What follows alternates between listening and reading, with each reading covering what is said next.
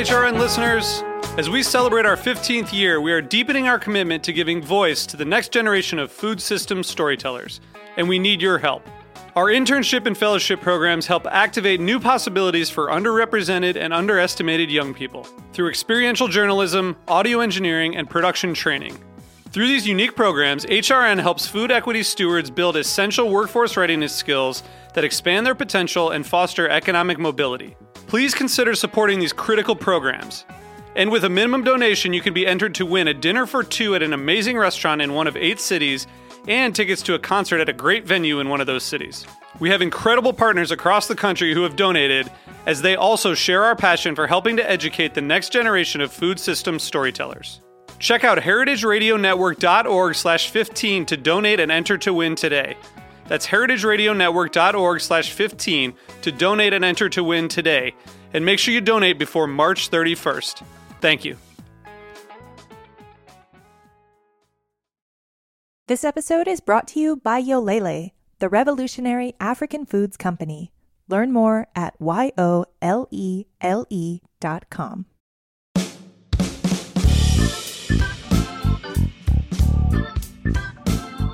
Hi, I'm Mike Schreiber, and welcome to The Shameless Chef, a show that takes us back in time to home kitchens in the 1970s, but still has a lot to teach us today.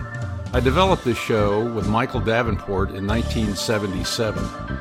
He was the original host of The Shameless Chef, and he shared his fearless attitudes towards food and encouraged home cooks to have fun and take some risks in the kitchen. I'm excited to keep this legacy alive and share The Shameless Chef with you on Heritage Radio Network.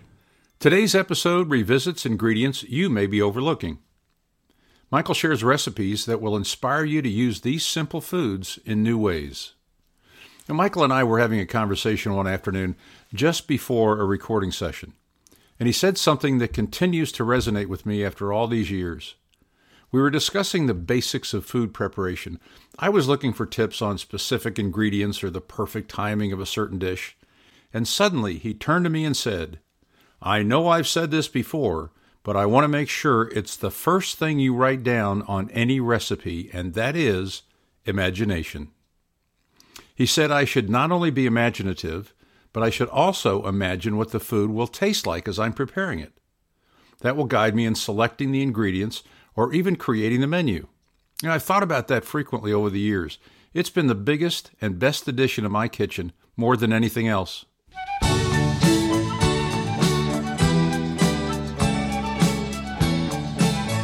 We tend to forget about ham. We think of it as half of ham and eggs, or something that's wedded to Swiss between 2 slices of rye. But ham as a roast, or ham steak properly seasoned and glazed, is a major dining experience. This is The Shameless Chef, and for this edition, let's ham it up.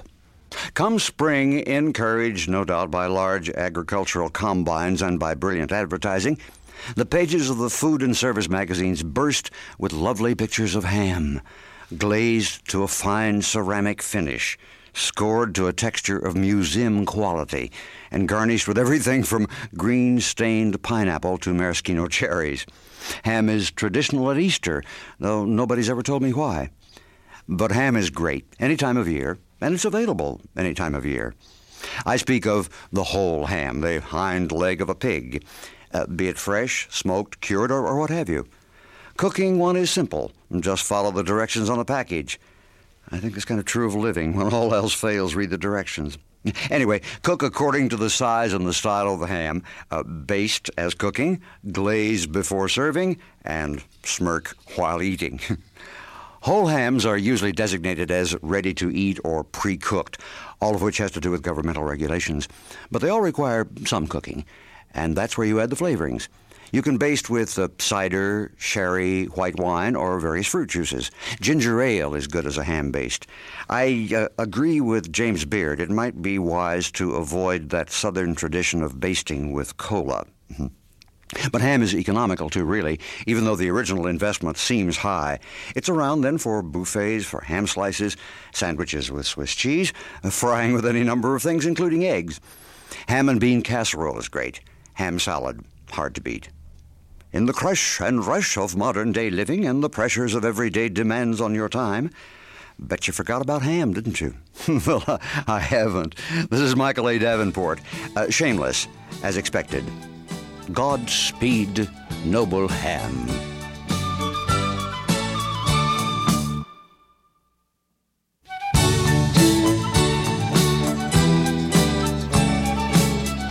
Here we go again with another of those funny fruits. You know, prunes, always followed by a laugh. Well, here's another giggle for you.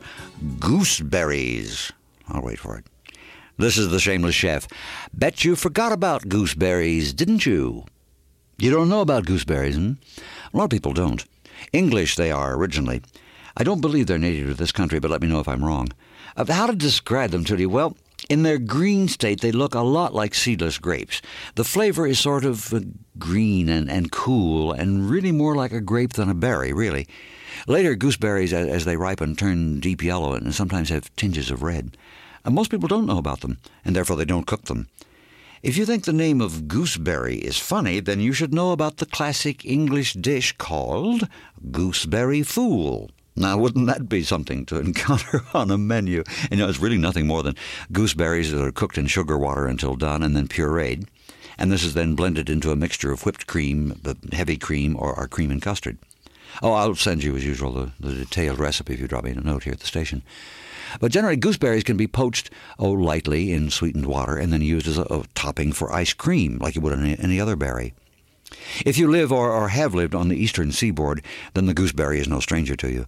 The Middle West and the West Coast have not, at this recording, become hotbeds of gooseberry fans, as far as I know.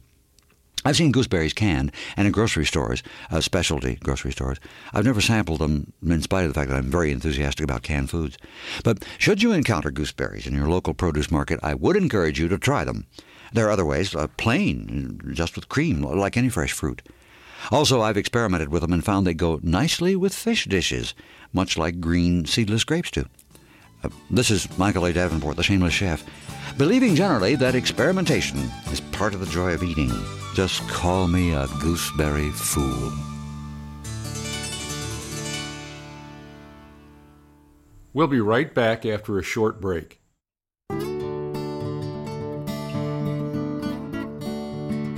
This episode is brought to you by Yolele, a revolutionary African foods company based in Brooklyn, New York. Yolele was founded by Senegalese chef, activist, and cookbook author Pierre Thiam. Yolele creates income opportunities for smallholder farming communities, supports their sustainable farming practices, and shares Africa's ingredients and cuisines with the world, starting with fonio. Fonio is a delicious, nutrient-dense, gluten-free ancient West African grain. Fonio is also drought-resistant, so it's good for the planet. Yolele is creating a market for fonio and other African crops grown under resilient farming systems to foster a more biodiverse, drought-tolerant landscape across West Africa.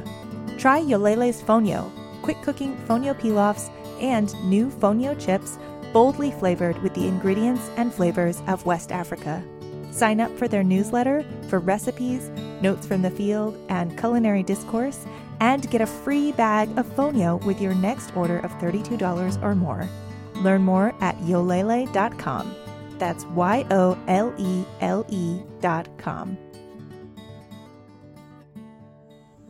And now, more stories from the Shameless Chef.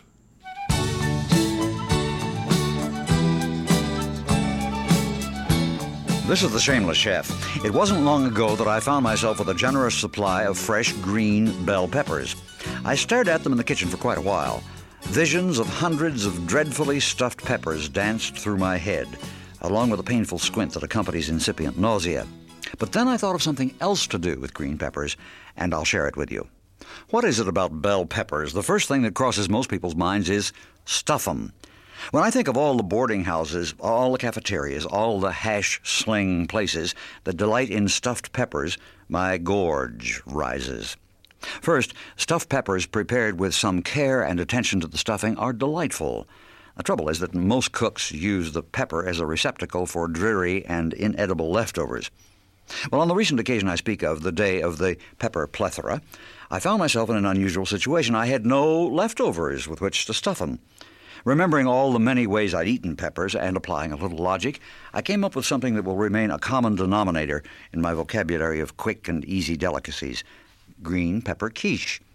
The French word quiche is interchangeable with the word pie, so let's start with that idea, assuming you've never learned how to quiche. I'll send you the basic recipe if you don't know how. Just drop me a note here at the station. You make a pie crust, or you buy one.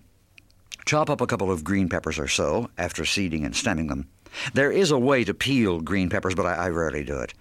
Likewise, chop up some onions, 2 or so, medium size. Put them in the pie crust along with the peppers. Add about a cup of grated cheese, and now fill with custard, egg and milk mixture, combined with salt and pepper, perhaps some nutmeg. Bake customarily. The result is delightful.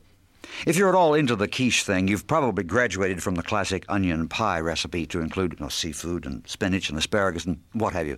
So try the green pepper variety for a change, particularly if you have, as I do, a friend who is very heavily into backyard truck gardening.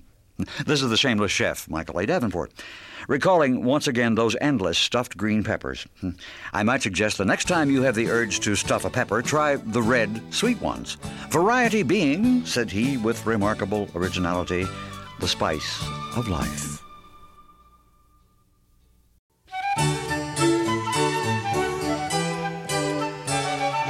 Peas porridge hot, peas porridge cold, etc., etc., etc. There's a whole wonderful world of peas out there. They run the gamut from dreadful boarding house peas creamed with carrots to the petit pois, gently simmered in their own juice with a little onion and lettuce leaf. This is the Shameless Chef. Take this cooking suggestion: peas. Oh, that Henny Youngman. Well, peas are about my favorite vegetable, inasmuch as one could said to have a favorite veg. I like canned peas when they're just gently heated and not overcooked. I like fresh garden peas that you have to shell by hand and cook in the classic French manner, as mentioned earlier. You put them in a shallow pan with heaps of butter, salt, and fresh cracked pepper. You might add some minced onion, shallot, or chive. You cover them with a lettuce leaf or so and barely simmer them. No water. Gentle, subtle, immaculately fresh. Another way to cook peas, other than dried and made into soup, which is marvelous, is the Oriental fashion, in their pods and barely cooked. I say Oriental manner, for that's how we usually think of them as part of Oriental cooking, and they're called snow peas. Now, the French have another name for them, for indeed snow peas don't belong to the Orient only. They call them mange-tout. Mange, M-A-N-G-E, eat, tout, T-O-U-T, all, eat them all, shells and all. Snow peas are available almost all the time in markets of any quality. You can even buy them frozen if you simply can't wait for the season. And there's no other way than this to cook snow peas. Minimum of water, lots of butter, salt, and pepper. In what little water you use, and I mean less than a quarter cup, cook them 1 minute only. That's all. Otherwise you lose the crunch, the freshness, the green pleasance of them. You can blanch snow peas in a quick dip in boiling water and chill them. Serve them with vinaigrette dressing as a salad with some bacon bits. They're wonderful combined with cold cucumbers, watercress, and sour cream, and maybe some dillweed. Cold with mustard and mayonnaise, they make great hors d'oeuvre. I've tried to find out why these particular peas are called snow peas with no luck whatsoever. Perhaps you'll write and tell me. They're not just immature peas. They're something else entirely. They're something else, period. This is Michael A. Davenport. Smile and say, peas.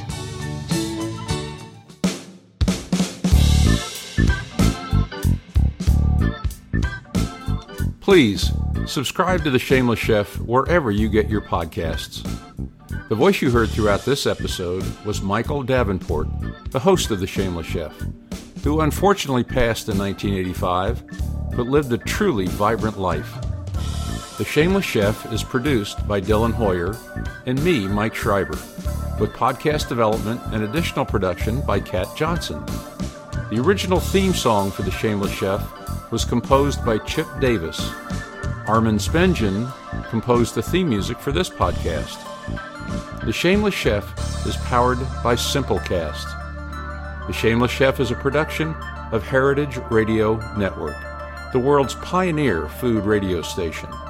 Learn more at heritageradionetwork.org and follow us at heritage_radio.